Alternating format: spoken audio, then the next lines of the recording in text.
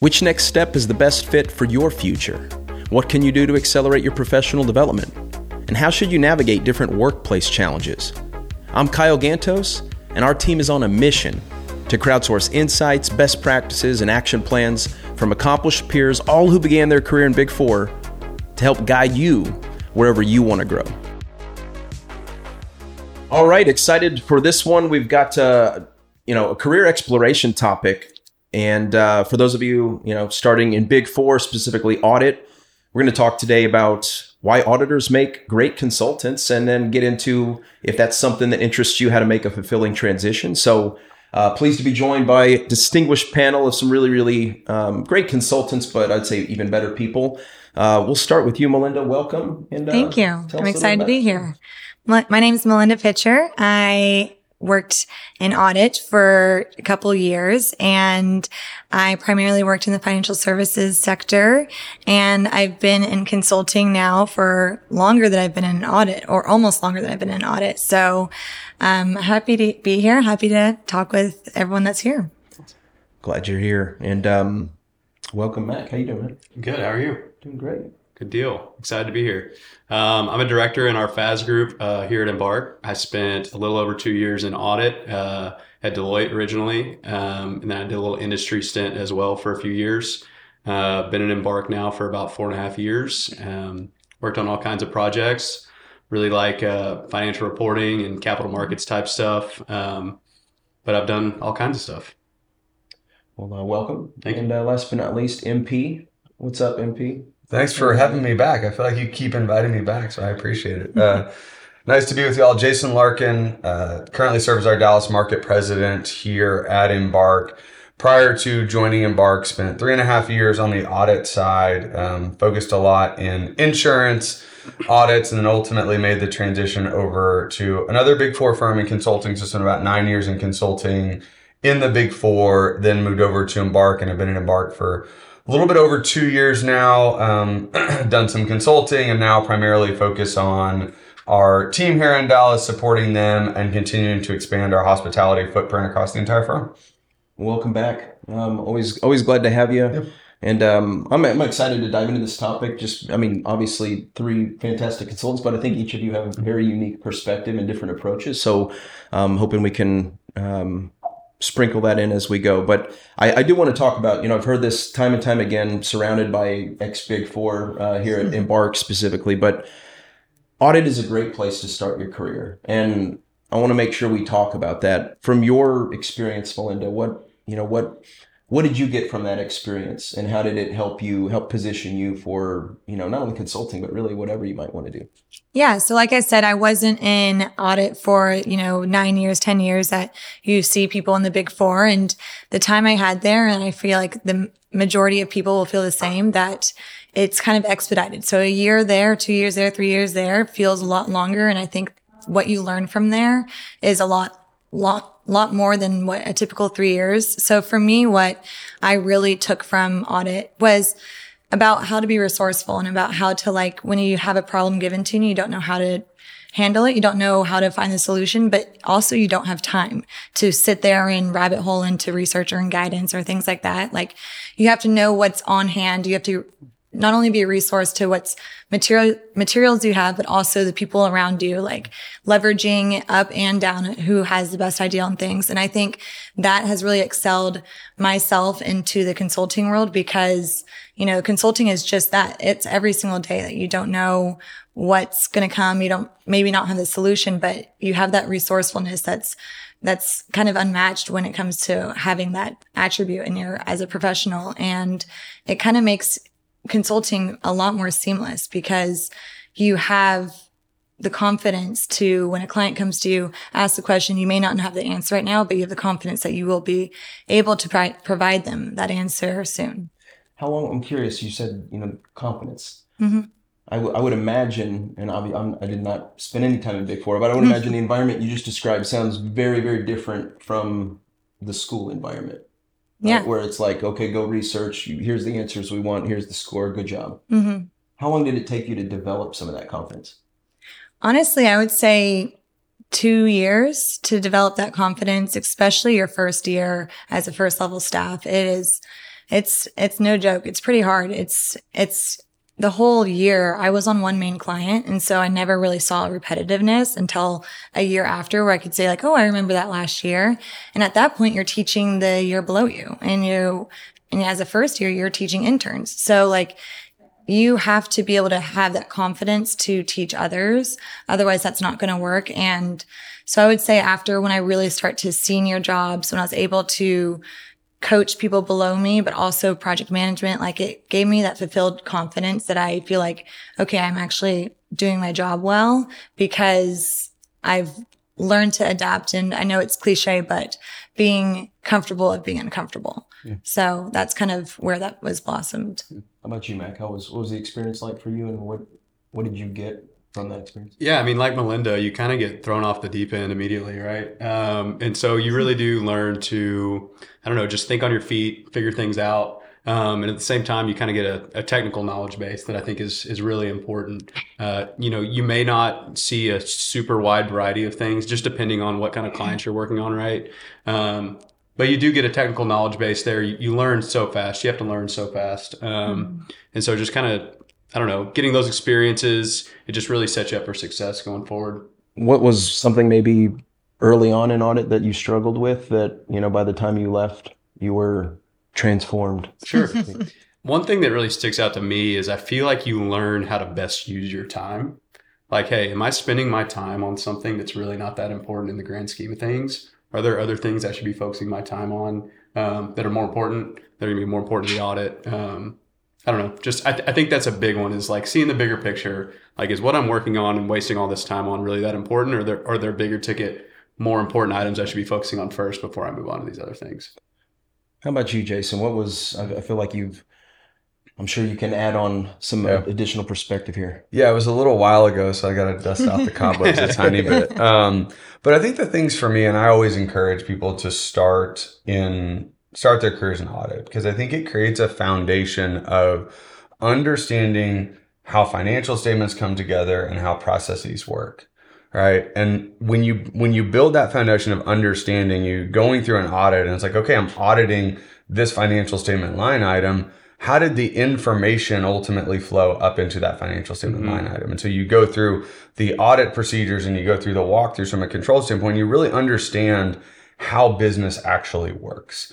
And a lot of times, at least for me, being, in the Big Four audit, you saw large, complicated clients, right? And so you got exposed to things, to Mac's point, that were very difficult to understand. I mean, I remember my first year, I walked around, I had no idea what I was doing. I'm like, I don't understand anything about what's going on.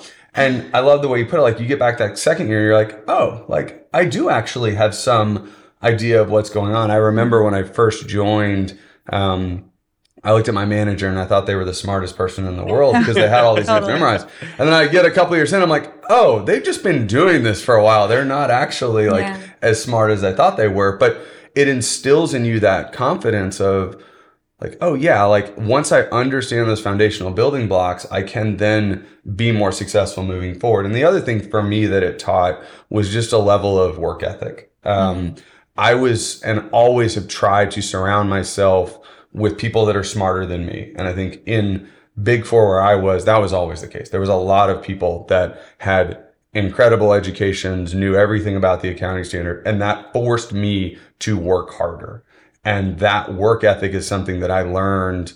It was developed through sports and different things growing up, but was really reinforced in a business sense, being in the Big Four and being surrounded by people that were really, really smart and worked really, really hard. And in order for me to be successful, I needed to focus on those things. And that, again, that foundational framework was important for me to start my career. And I would imagine too, just working in auditing big global companies and some of the stakeholders that you had the opportunity to meet too, maybe even just from like a communication standpoint, and being able to go from this like running around with your chicken with your head cut off, and then getting to the point where you have that familiarity and confidence. And on that note, like, all of what they've said is totally true about knowing like the broader picture, knowing the technical, knowing the processes. But a minor note that one may be overlooked, but I think is extremely valuable is what you kind of talked about just now, is like the communication aspect, like documentation, how to even write an email, how to be able to succinctly communicate what your findings are or what the problem is, or be able to hold a conversation with the client that may have double the years that they have on you, and be able to professionally hold a conversation and get to an end goal together, I think is something that is really taught in Big Four. And that is like, I remember my second year, I'm only a second year at this point, and I would look at documentation. I'm like, who wrote that? And it'd be me, and I'm like, well, that's great. Only 1 year, and it's each year you get so much better at that. And it's honestly an art. It's a language that you have to learn, and it's not taught to you in school and things like that. And I don't want to pile on, but one more thing that I think is interesting, kind of playing off what both of you said, as like a second year, you may be the main point of contact with like the CAO of a big client, CFO of a big client. You're interacting with people who have had, who knows how many years of experience in their field, right? And as a second year, you're already learning how to have those conversations, how to communicate information, and be the main point of contact with people really high up in your clients. Yeah, I was the foundation, I think, speaks for itself. I mean, that foundation, we've talked about this. We've done blogs, we've done webinars on this, but it really does open just about any door that you could have the curiosity to see what's behind it.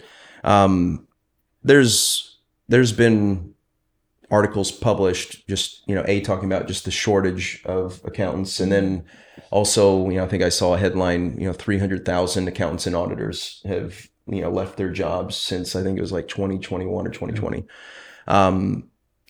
Some of those reasons, are probably, common knowledge, but I would be curious just to go around, what great foundation, lots of great people can catapult you wherever you might want to go. What are some of the reasons why maybe, Mac, you started to think, I wonder what else might be out there for me? What kind of prompted that? Yeah, for sure. So I don't know. I had, it's kind of like the typical audit thing, right? Like you're doing the work and you're kind of doing a little bit more each year, but kind of still doing the same thing, I feel like. And so I got to the point where I was like, hey, I enjoy client facing work. I really love that aspect of it, but I need to see what else is out there. I don't feel like audit is the end game for me. I feel like I'm not the enemy of the client, but I'm like checking their work, right? Like the end deliverable is like not really anything that I felt like add a ton of value except for a piece of paper and a signature, right? And so I started to look elsewhere. I worked in industry for a few years, and then I have a little bit different path than Melinda, coming straight from Big Four to consulting. So I went and worked in industry for a few years, kind of got into the month-end close type work, that kind of stuff. Quickly realized that also was not for me, just repetitiveness. Then I kind of reflected and said like, okay, there's things that I definitely miss about the Big Four world. What are they? Looked at it, really enjoyed the culture aspect of it. Like, although working a lot sometimes and maybe you don't feel as cared for, there still is like generally a pretty good culture within teams and groups at Big Four, right? Mm-hmm. So really enjoyed that.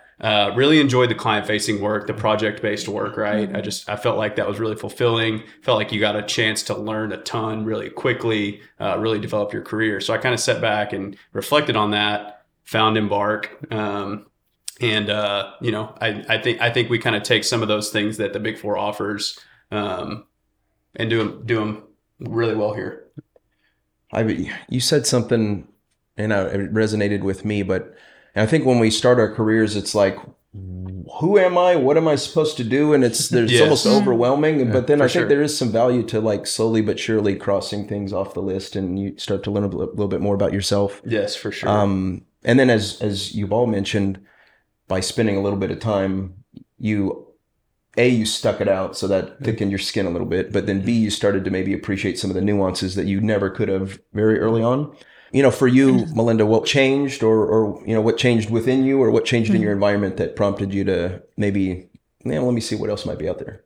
Yeah, like Max said, the teams, I would say standard teams at Big Four, they're usually great. And that was the case for me. I had a very large audit team, and I loved each and I loved learning from them. I loved having friendships with them. I still talk to a good amount of them today.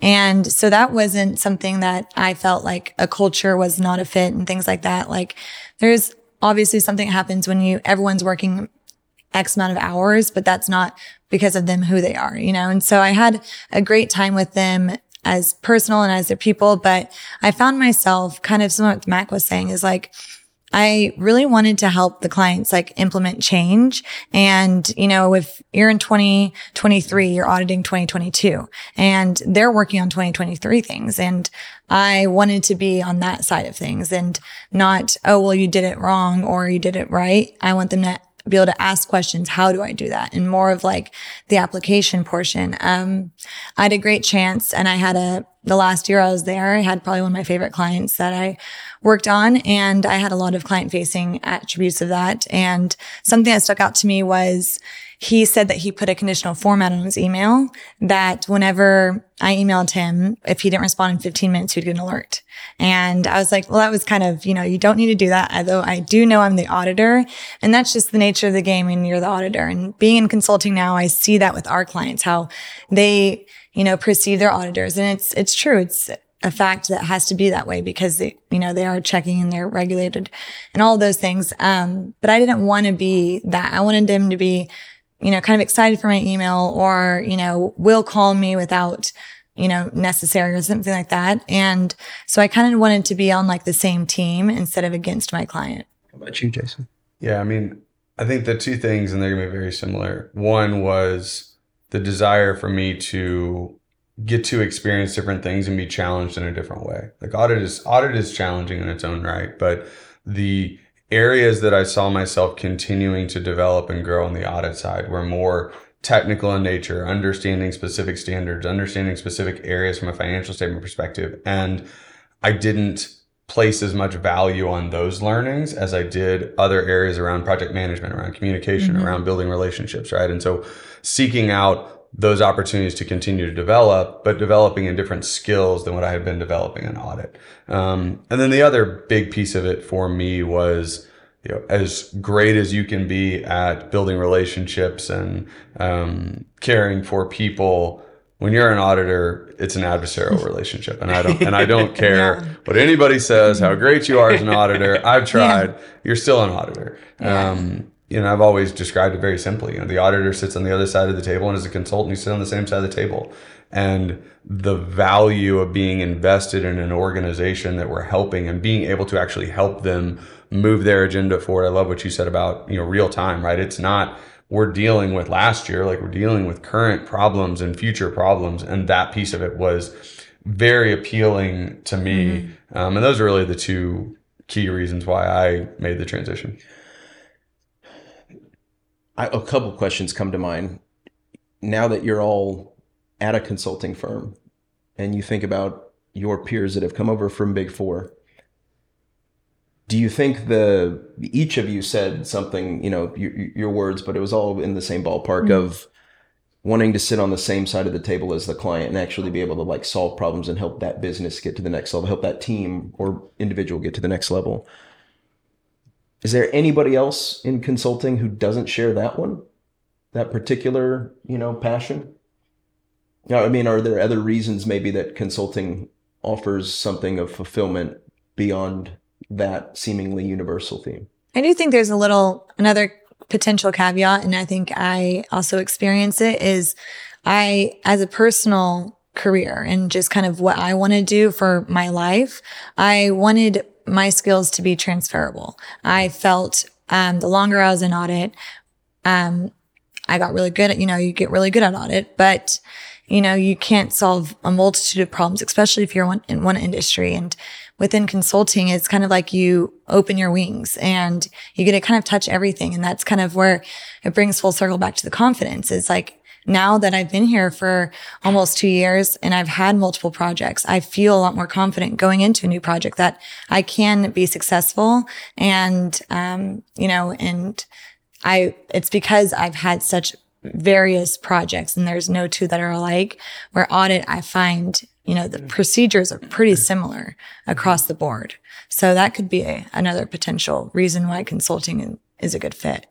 Yeah. Yeah, I mean, you can be a fine consultant and not be driven by trying to help your clients, right? You can be driven solely by, I want to get my own experiences, I want to grow and develop, and you can be a fine consultant. But the best consultants are the ones that actually do care about making their clients' lives easier. Mm-hmm. And that's the differentiator is, yes, you're still growing and developing, but you're also helping someone else achieve their objectives. And that is true consulting. Because when you walk into a client and you think about, okay, hey, here's what I think my problem is, that may or may not be their problem. And the role of a consultant is to understand, take that foundation of understanding financial statements, understanding processes, and truly identify, is that really the problem or not? And then help them solve that problem. And that's the difference, right, between the good consultants and the great consultants. And so I would say you can come over to consulting without the desire to help, but your clients will have a different experience if you approach it in a way where you actually care about making their life easier. And I would even, going back to what Melinda just said, being in an environment where I'm around consultants who think that way, I think also helps me get to the next level too. Yeah, for sure. Because you're going to see solutions that maybe you didn't consider, and that's just going to expand this universe of possibilities. Mac, you mentioned, you went to industry first. I did. Real quick, why industry over consulting at that time? Just to be honest with you, I didn't really know about the consulting world that much at that point. To me, I think 7-8 years ago, however long it was, the industry just wasn't as big as it was now. There wasn't as many opportunities for people coming out of Big Four to go do that. Had I found that first, that may have been the right play for me. But at that point in time, I knew that I didn't want to be an auditor. I wanted to be back kind of more on the operational side of things. I knew that, and that was the best move for me at the time. I think I learned a lot in that role. But you kind of get to a point where you kind of cap out, or at least that's how I felt, right? Didn't have a lot of room for growth in my company. I was kind of doing the same thing, and I learned a ton about the industry and how operational accounting works and all that kind of stuff, which I think has been very transferable to my skills here as well. But at some point, I kind of got to the point, I was like, hey, I want to learn more. I want to go help some clients. I want to get back to client facing role, add some real value to some companies. That's how I ended up here.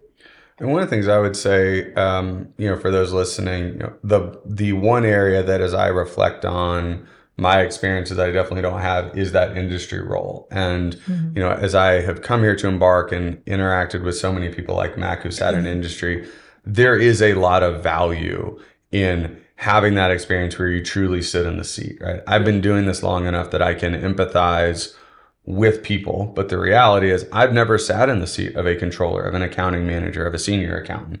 And so I encourage people to view that as, a very real opportunity as you continue to progress in your career. And, if you find the right company with the right experience where you are able to learn and grow, there's significant value that can be gained in those industry roles. I think sometimes individuals coming out of audit, may not look as favorably on those industry roles. And I can tell you from all of the people I've interacted with, there is significant value in that. And I've observed that firsthand from people. And so just wanted to share that perspective from somebody who hasn't sat through that, but has watched how impactful that can be for people in their career.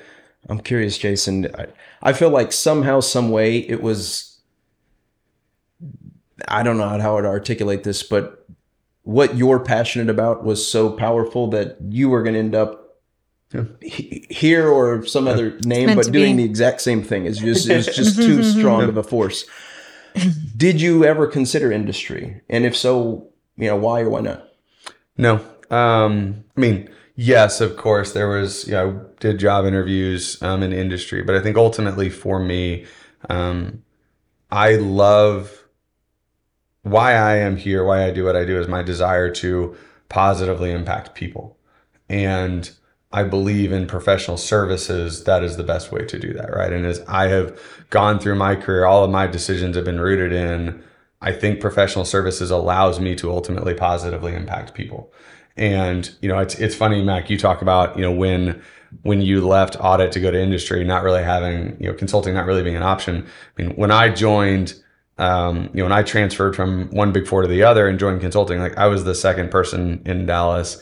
We had we were building something as we were moving forward. Like it was a very new industry, but it was rooted in, I want to be around people that are smarter than me. I want to be in professional services and I want to be challenged.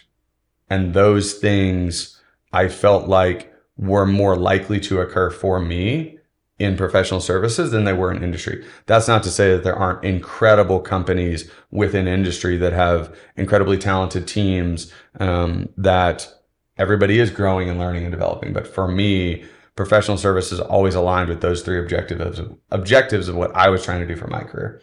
Yep.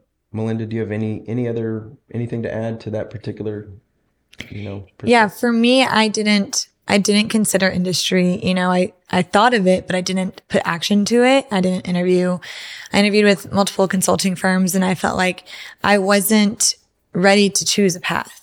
And, when you go in industry, like you kind of choose a path. I mean, you can always deviate from, that path, but, I still wanted that client services because I didn't know which industry. If I wanted to go to industry, I wanted to go in, I had only financial services experience in audit. And so I wanted to see more out there and I wanted to have longevity in my career. I did not want to be hopping from job to job. And I took the next step after Big Four very seriously of like, where could I see myself longer term and find, if I was to make a move after that, be very intentional with that move. And so, I'm happy that we don't have industries here where I am still in financial services, even though when I came over here, that's all I wanted. I have seen a vast majority of various different industries, types of projects, things of that nature that, if I had to leave the industry today, I would have a way better idea of what that looks like. Great perspective. We've reached the midway point of this episode. Are you enjoying the conversation? Be sure to subscribe so you never miss out on wisdom that can help you work smarter to level up faster. Speaking of which, have a follow-up question or future topic request? Email us at podcasts@embarkwithus.com so we can get to work on creating content that'll help you get wherever you want to grow. And now, back to the discussion.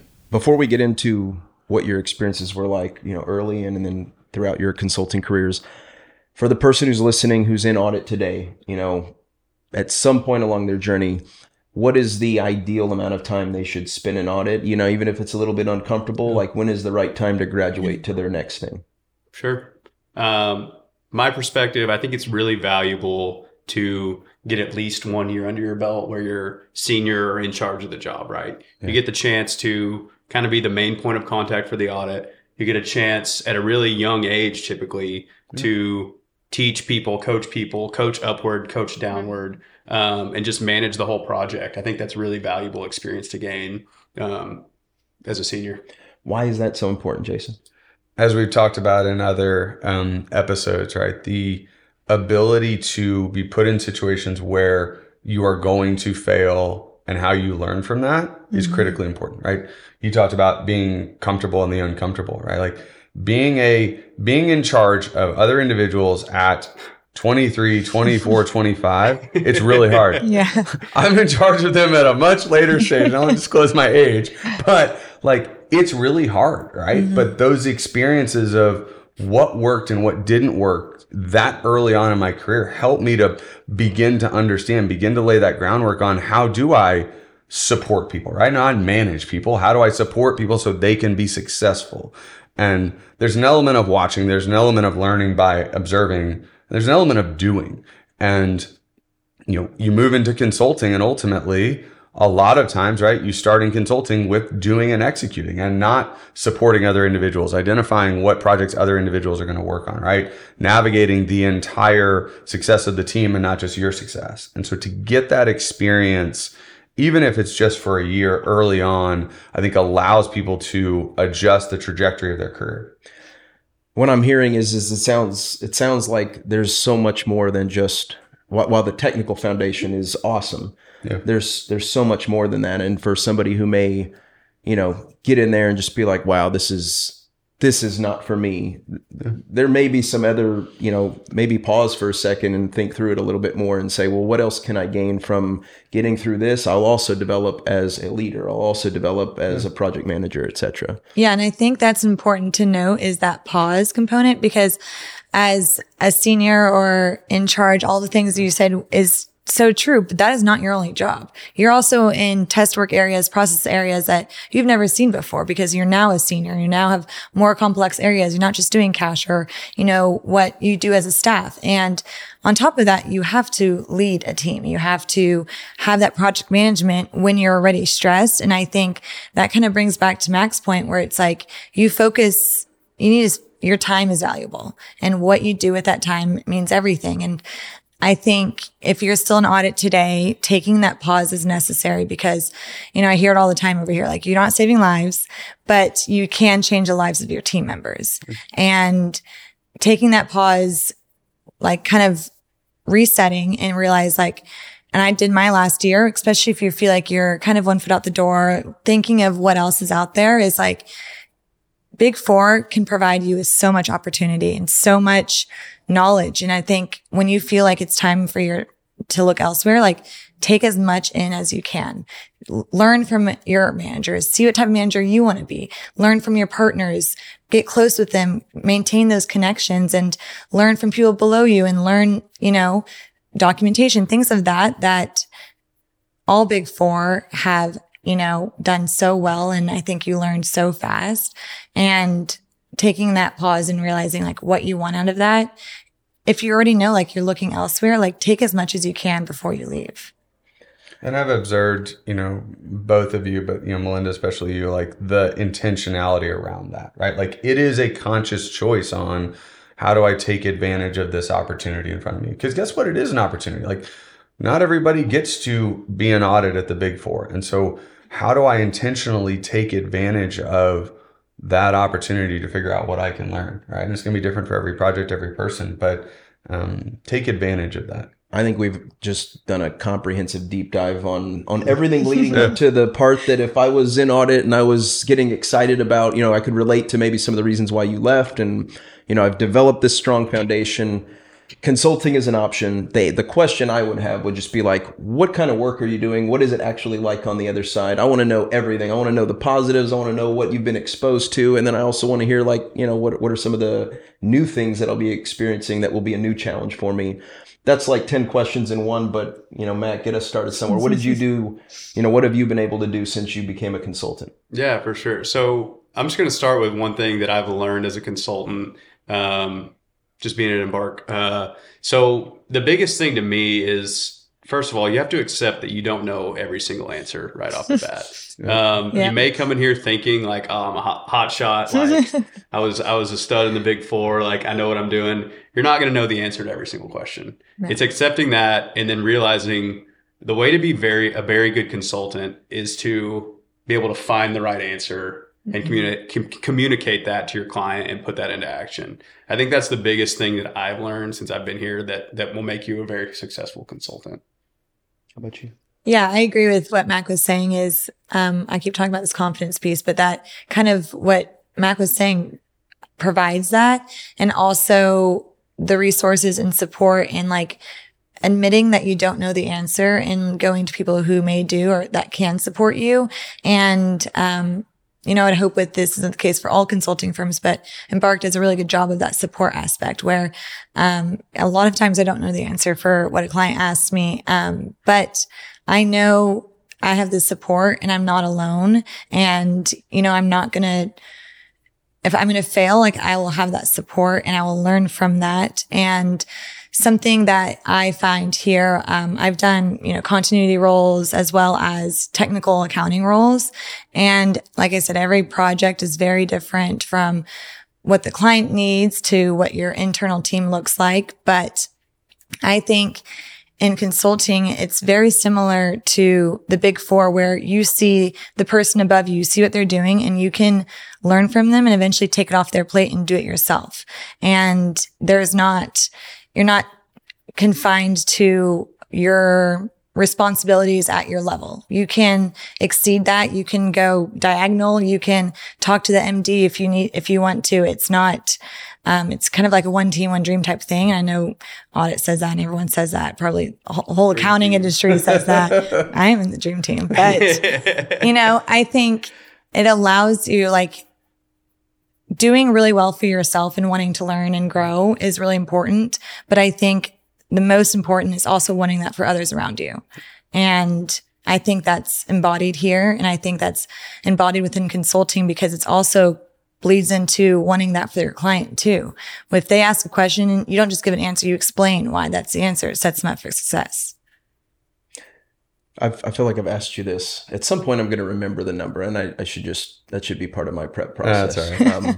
1% better after this. How many consulting engagements roughly have you been on over your career? Ooh, wow. Probably worked on 75 to 100 different companies over the course of my career. And how many consultants would you say you've had an opportunity to manage? This is a new iteration of the question, Kyle. I wasn't prepared for this one.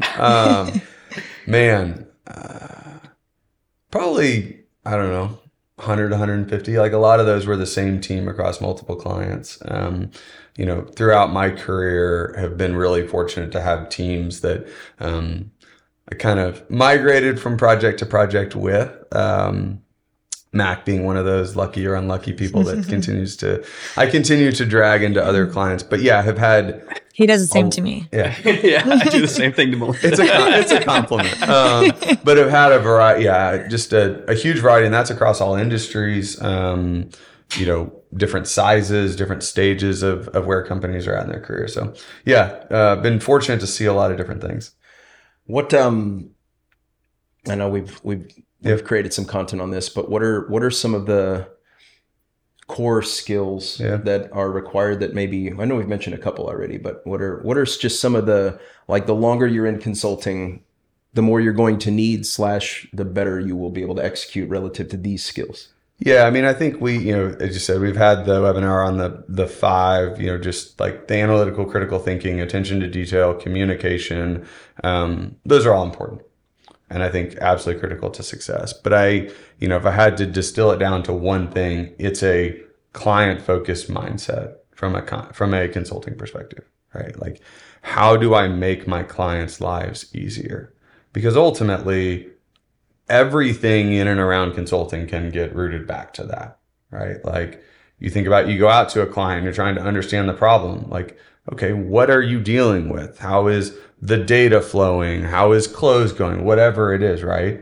If I'm framed in the context of how do I make my client's life easier, that is consulting, right? And that can be done both internally and externally, right? Like, when I'm working with individuals on projects, right? When I was in the Big Four, I'm working with partners in consulting, being on calls and hearing like, hey, we need to go do this. Okay, perfect. I will take that off your plate. I will make your life easier, right? Like, this mindset and this notion about how do we be consultative in our nature about how we engage with people? Because ultimately, if we make their life easier, if we solve their problems or help assist them in solving their problems and achieving their success, we will have success as consultants, right? And it starts with that mindset. There are tools, there are tricks, there are, a number of things that Mac and Melinda could go through from a tactical perspective on how to do that.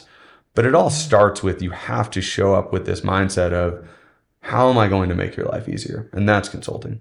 I think that's a great compass. And being around people who think that way is a very different experience, even from like an employment standpoint. Yeah. I think what's intriguing that each of you have said is that, there's, in addition to that, there's also this diversity of challenge. And I'm curious, and I know the answer is it depends, or it's different for every client, but can you give me some examples of like, what are some shorter engagements? What are like some shorter engagements that maybe, and what is a kind of time period for that? And then what are some longer types of engagements, and what's a typical time period for that?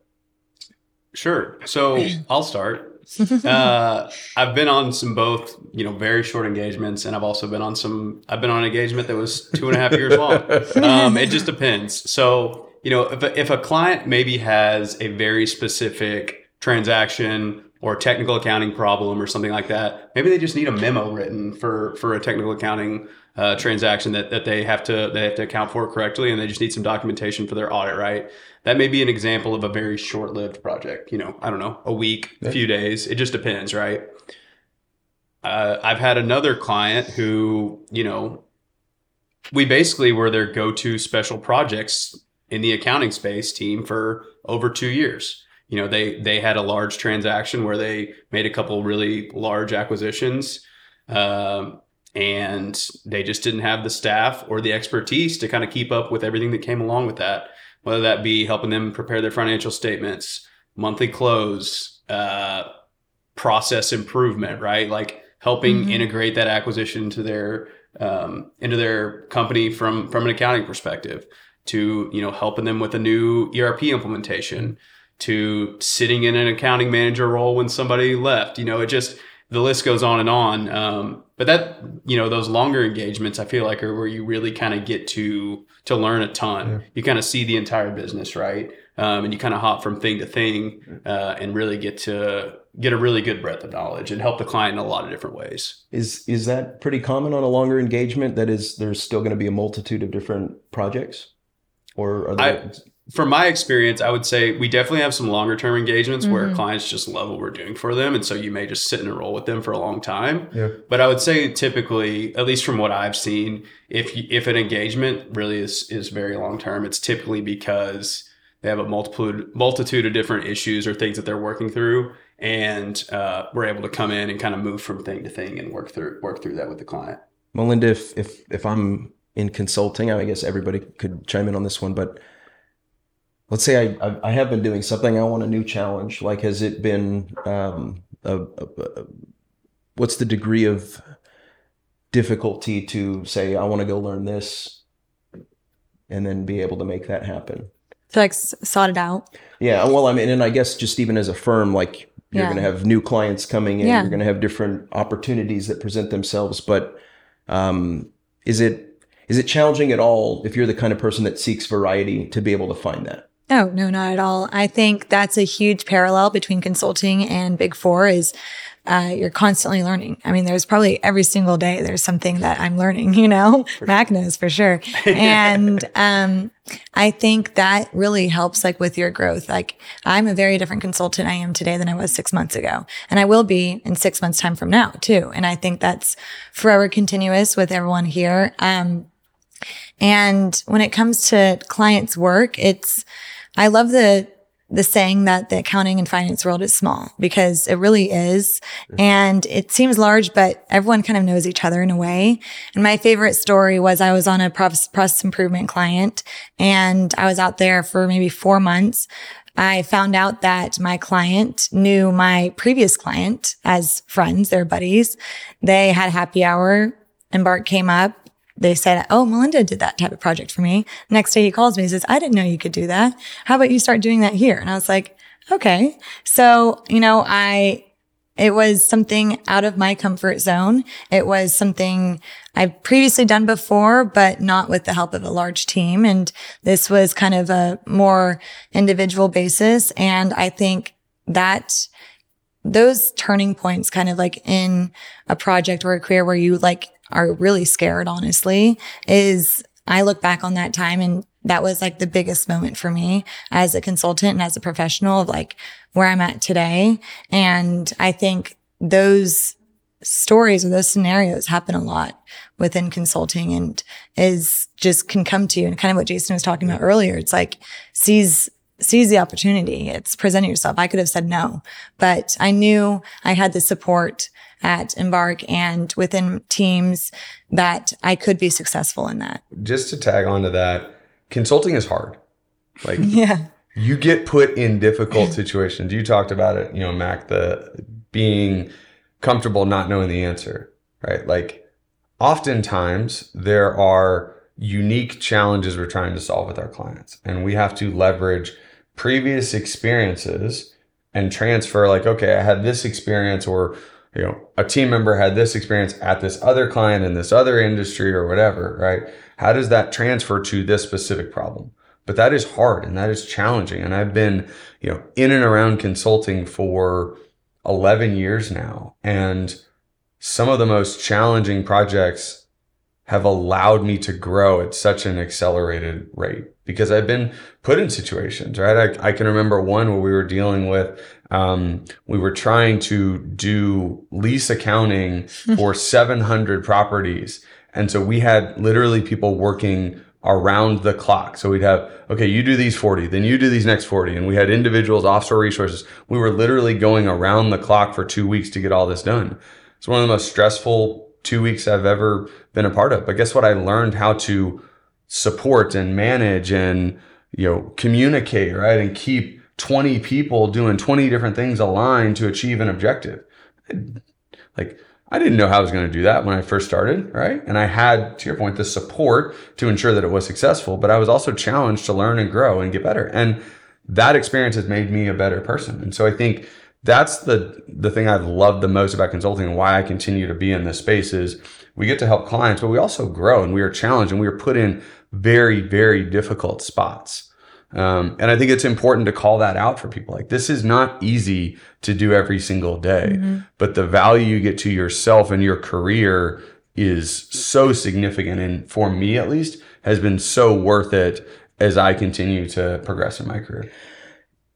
I'm almost getting goosebumps because I've got this inner entrepreneur streak inside me. And I've definitely failed a lot pursuing some of those interests. In part, though, because I didn't have a lot of support. Yeah. Also, in part, because I didn't have some of that perspective that you could take from one project or one situation that you can, maybe it doesn't directly apply, but there's something that you gain from it as a leader or as a problem solver that you can take in the next one. What sounds really cool, though, from a consulting lens that appeals to me as that entrepreneurial streak is that you also have the ability, you talked about the difference between a consultant who can get the job done and like a great consultant is somebody who's thinking about serving the client. So I'm thinking somebody coming to me and saying, this is our problem, this is the solution we're looking for.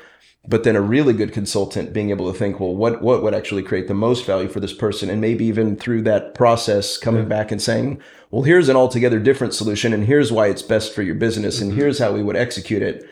And essentially creating projects. Yeah, you can actually be creative, and that's not common. And then all that, as you mentioned, if, opening doors later in your career, both as a leader, but also just different industries. I real quick want to touch on this, and so maybe one of you can provide some commentary on it. Lifestyle changes from audit to a consulting life, and then maybe even just like earning potential changes. And I know that might vary by firm. I feel like there's a certain level of flexibility you get in client service work, regardless of where you work. Obviously, during busy season, during audit, you may not be nearly as flexible. In fact, it's probably not flexible at all. But I feel like, here we have busy times. Like it's the nature of the work, right? We're client facing. If there's a deadline that we have to meet, sometimes there's going to be times where maybe your work and your life aren't as flexible as others.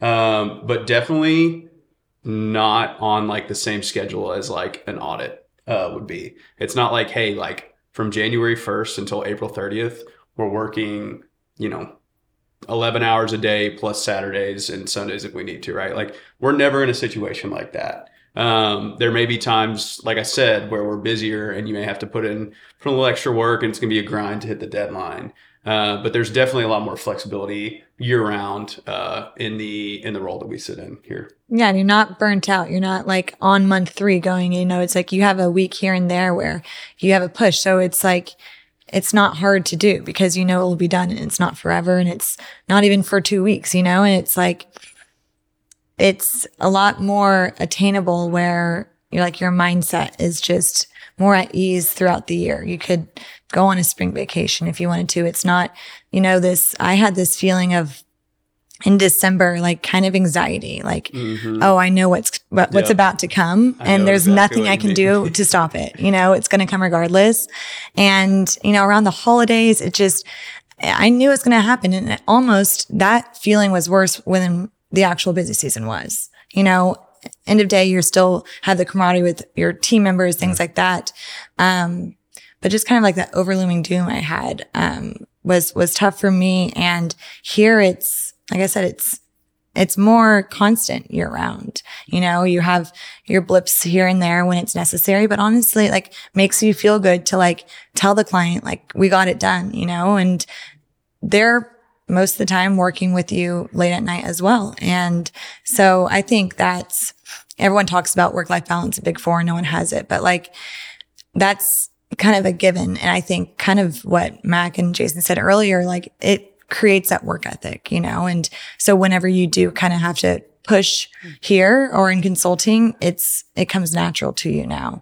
And I think the earnings is like, I think what I talked about earlier is you can do a lot with consulting. And so I think that springboards you if you want to do an industry, but also within consulting, it's a client service, but it's not regulated like auditors are. And I think what I said earlier, you have more longevity. At least personally for me, I have more longevity here, which then in turn makes larger earnings potential. Yeah, and I think a larger variety of different options, right? Like as an auditor, eventually you're going to get siloed into a specific industry, most likely, right? And so your earning potential or even your career projections, right, are more limited. Whereas in consulting, there's such a wide variety of different options, right? And I think that's the biggest thing, that it enhances your potential earning potential, both within consulting, but also if you do end up deciding to go outside of consulting. The only other thing I would just hit on from in my experience on consulting is I think it is more seasonal in nature, and you don't know the seasons. And that has been an adjustment, right? Like you go into audit and it's like, I could tell you on January 1st, the weeks that are going to be busy and the weeks that are not. I can't do that in consulting, right? And that's different. And, I think it's important for me, and as I try and figure out how to, integrate my work and life, because, my life is very important. And so integrating those two, it's being open from a communication perspective. Hey, just got put on this project. This is what it looks like it's going to be. Communicating that to the team, communicating that to individuals outside of the organization, right, that are important to me, so that we stay aligned, because it's not known at the beginning. And so it does require more effort to communicate that, but it allows you to better integrate. And it's like, okay, I'm going to go take a vacation in February. I'm going to go take a vacation in October, or whatever time period, right? But it is harder to balance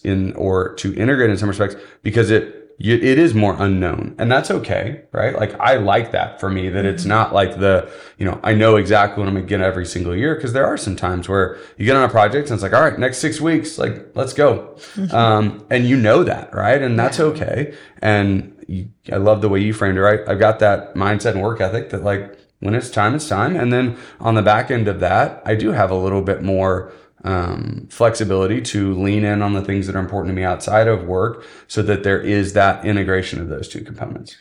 You mentioned something earlier is, when you're sitting on the audit side, there's kind of this like adversarial relationship. In consulting, more often than not, I mean, you're sitting on the same side of the table, but there's an infinite amount of different types of people and personalities out there. What is the spectrum of, client relationships? And I imagine even like the longer you work with somebody, the better you build relationships, which is something that's really important at Embark. Likelihood that's probably going to improve, but just to paint a complete picture, what's working with lots of different types of clients, what are some of the biggest challenges, and generally speaking, how are those relationships? It just depends person to person, really. Like some people, we may go out to the client first day and they're just so happy for us to be there that like instantly the relationship is great, right? They're like, hey, I know this person is coming in to help me solve an issue, solve a problem that I need help with. And so instantly, that relationship is really good. And then you start doing great work and it just gets better. There's situations where you go out to clients and, maybe they're a little skeptical of what you're doing there. Like you're not the auditor, but like, hey, like I'm still bringing an outside party in here to come help me do this work. I haven't seen their work before. Yeah. Like, you kind of have to build that relationship, right? So it really just depends person to person, project to project. But I think the key is, building that relationship with, just a personal connection, but then also backing that up with excellent work just really helps build a really strong connection with the clients. Yeah.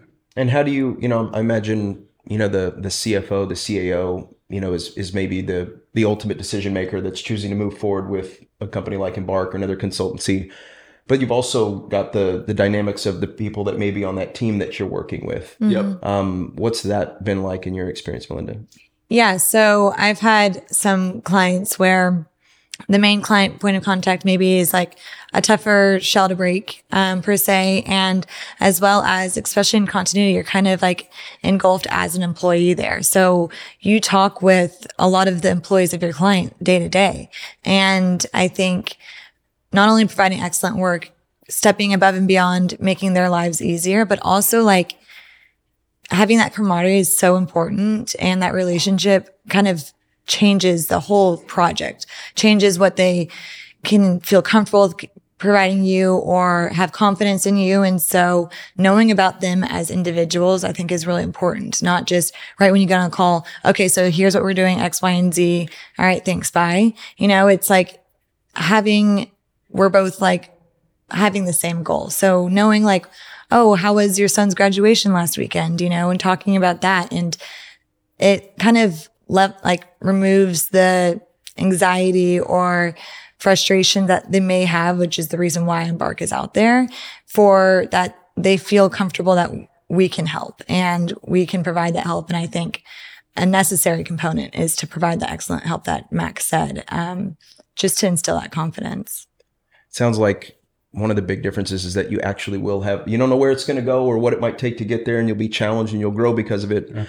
But you're going to have the opportunity. Yeah. And like recognizing that frustration. Like, I think in auditing, it's like, you can't let the auditors or you can't let your client know that this is a complex area. Like you're frustrated or it's like hard for you. Where in consulting, it's like, I've had clients where I'm like, oh man, like another blimp in the road, like this is going to be a tough one. And, we laugh about it, but it's obviously going to be hard work ahead, but you have that kind of same side of the table situation where you see them as more as humans, I want to, certainly I think one of the things we try to do on this podcast is leave our audience with some actionable tips. So I think we've touched on just the advantages of starting an audit, what you can learn, how long you should, be an audit, and what you should aim to get out of that experience and how that can open doors for you later. Talked about the upside and just different myriad of experiences within consulting. Next steps, so I'm in audit today. I'm super pumped up about what I'm hearing. Those are the challenges, those are the opportunities I want to be able to experience. How do I choose the right consulting firm? How do I position myself as somebody who maybe I don't have consulting experience? How do I market my audit experience? Yeah. Where should we even start, Jason? Yeah, I think it's never being afraid to have discussions and evaluate what makes sense for you in your career. And I always encourage, we encourage our team here to do that, right? It makes you more excited about what you're doing when you get validation of, okay, yeah, I am headed down the right path. And so I think having conversations with different firms, you can't do it every day, but having conversations with different firms to understand how do they approach supporting their people so they can be successful, right? Consulting is a team sport. So how do you support your team? What is important to you? How do you plan to grow? What is the ways in which I can develop? Because the reality is, if you have the right mindset, that will show through and you will have those opportunities presented to you. But you also need the support and the professional development and a team around you so that you have a safe space to grow. And so that's the thing that I always encourage people to really lean in on, trying to understand is like, how am I going to be supported? Because guess what? I've been an auditor. Now I'm about to be a consultant. I know this is why I want to do it, right? I want to help clients. I want to, continue to be challenged, et cetera. But I don't actually know how to do this. How are you going to help me to be successful? And that's the biggest thing that I encourage people to have those discussions and understand is, I'm going to do what I can. What are you going to do to ensure that I can be successful? What are some things that during an interview process that you might get asked that you can maybe be able to take what you were successful at an audit? Or does that even matter? Is it like, if I know you've been in Big Four in audit for a few years, I probably know you can handle this. So then what other types of interview questions should I be prepared for? Yeah, I'm going to switch that up on you on what questions you should ask them. Perfect. Because I think people forget in an interview, and it's a very nerve-wracking experience, just going through an interview and finding a new job, but you also are interviewing them. I don't think that should be taken lightly. You are obviously need to do well and perform well that they want you, but you also have to want them. And so asking harder questions is necessary because for me, I would rather have no surprises. I would like my expectations set. I would like to know what it's like, that support aspect, and to ask. I remember during my interviews, I asked, what support do you provide your employees that doesn't include the client?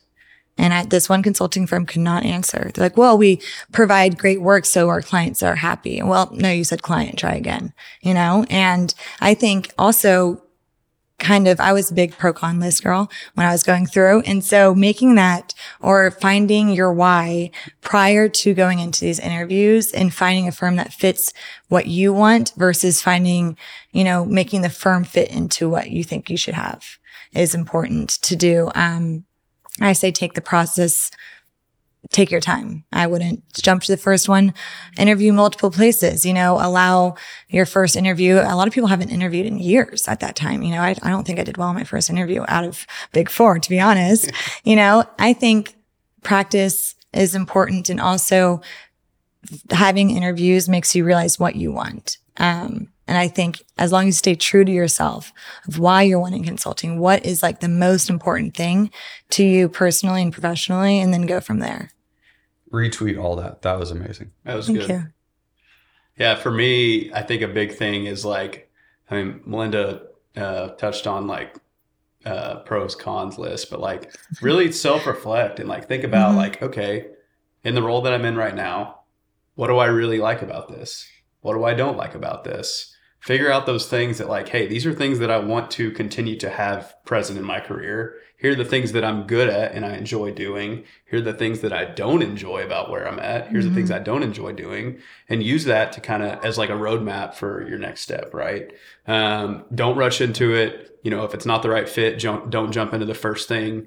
I just think really taking your time, self-reflecting, figuring out what you really, really do, really like about where you're at right now and what you maybe don't like, and then kind of using that as a springboard is really helpful. That helped me a lot whenever I was because I don't necessarily know that I did that in my first career change, but after I did my industry stint, it really was hey, I sat down and thought really long and hard about what I liked about my time in Big Four, what I liked about my time in industry, and then what I didn't like about either one of them, and kind of just really helped me figure out what I needed to do next.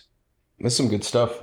Even just, knowing yourself, but there's so many, whether you even be sharing, here's what I don't want to do, here's what I don't like, or turning that into questions. I think that's, and I love that you mentioned talk to multiple people. I think a lot of times it's, well, maybe I'm not happy in the role that I'm in, and this sounds a lot better. Let me go take that because it's right here waiting for me, right? Yeah. But talking to multiple people lets you be able to kind of really benchmark it more accurately.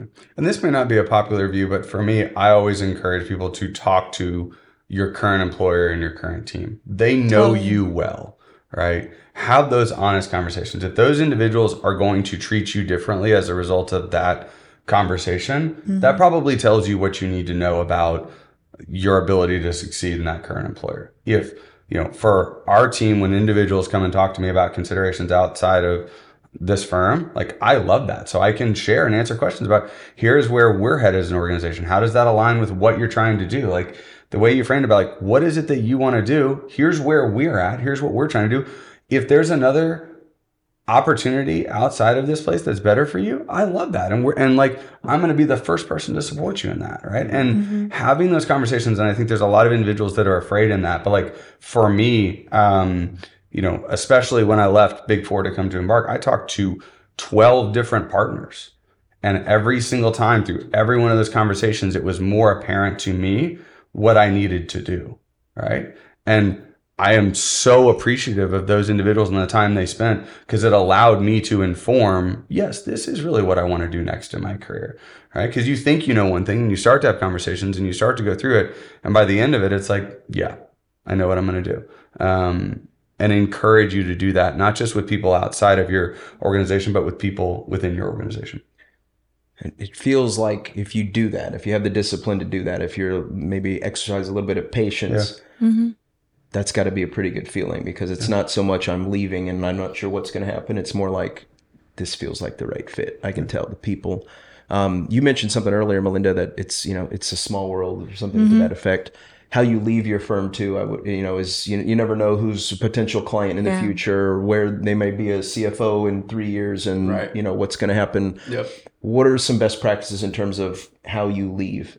I think also just to remember it's not personal. It's a career change for yourself. It's not personal that against your team that you no longer don't want to work for that partner or that manager, whatever it may be.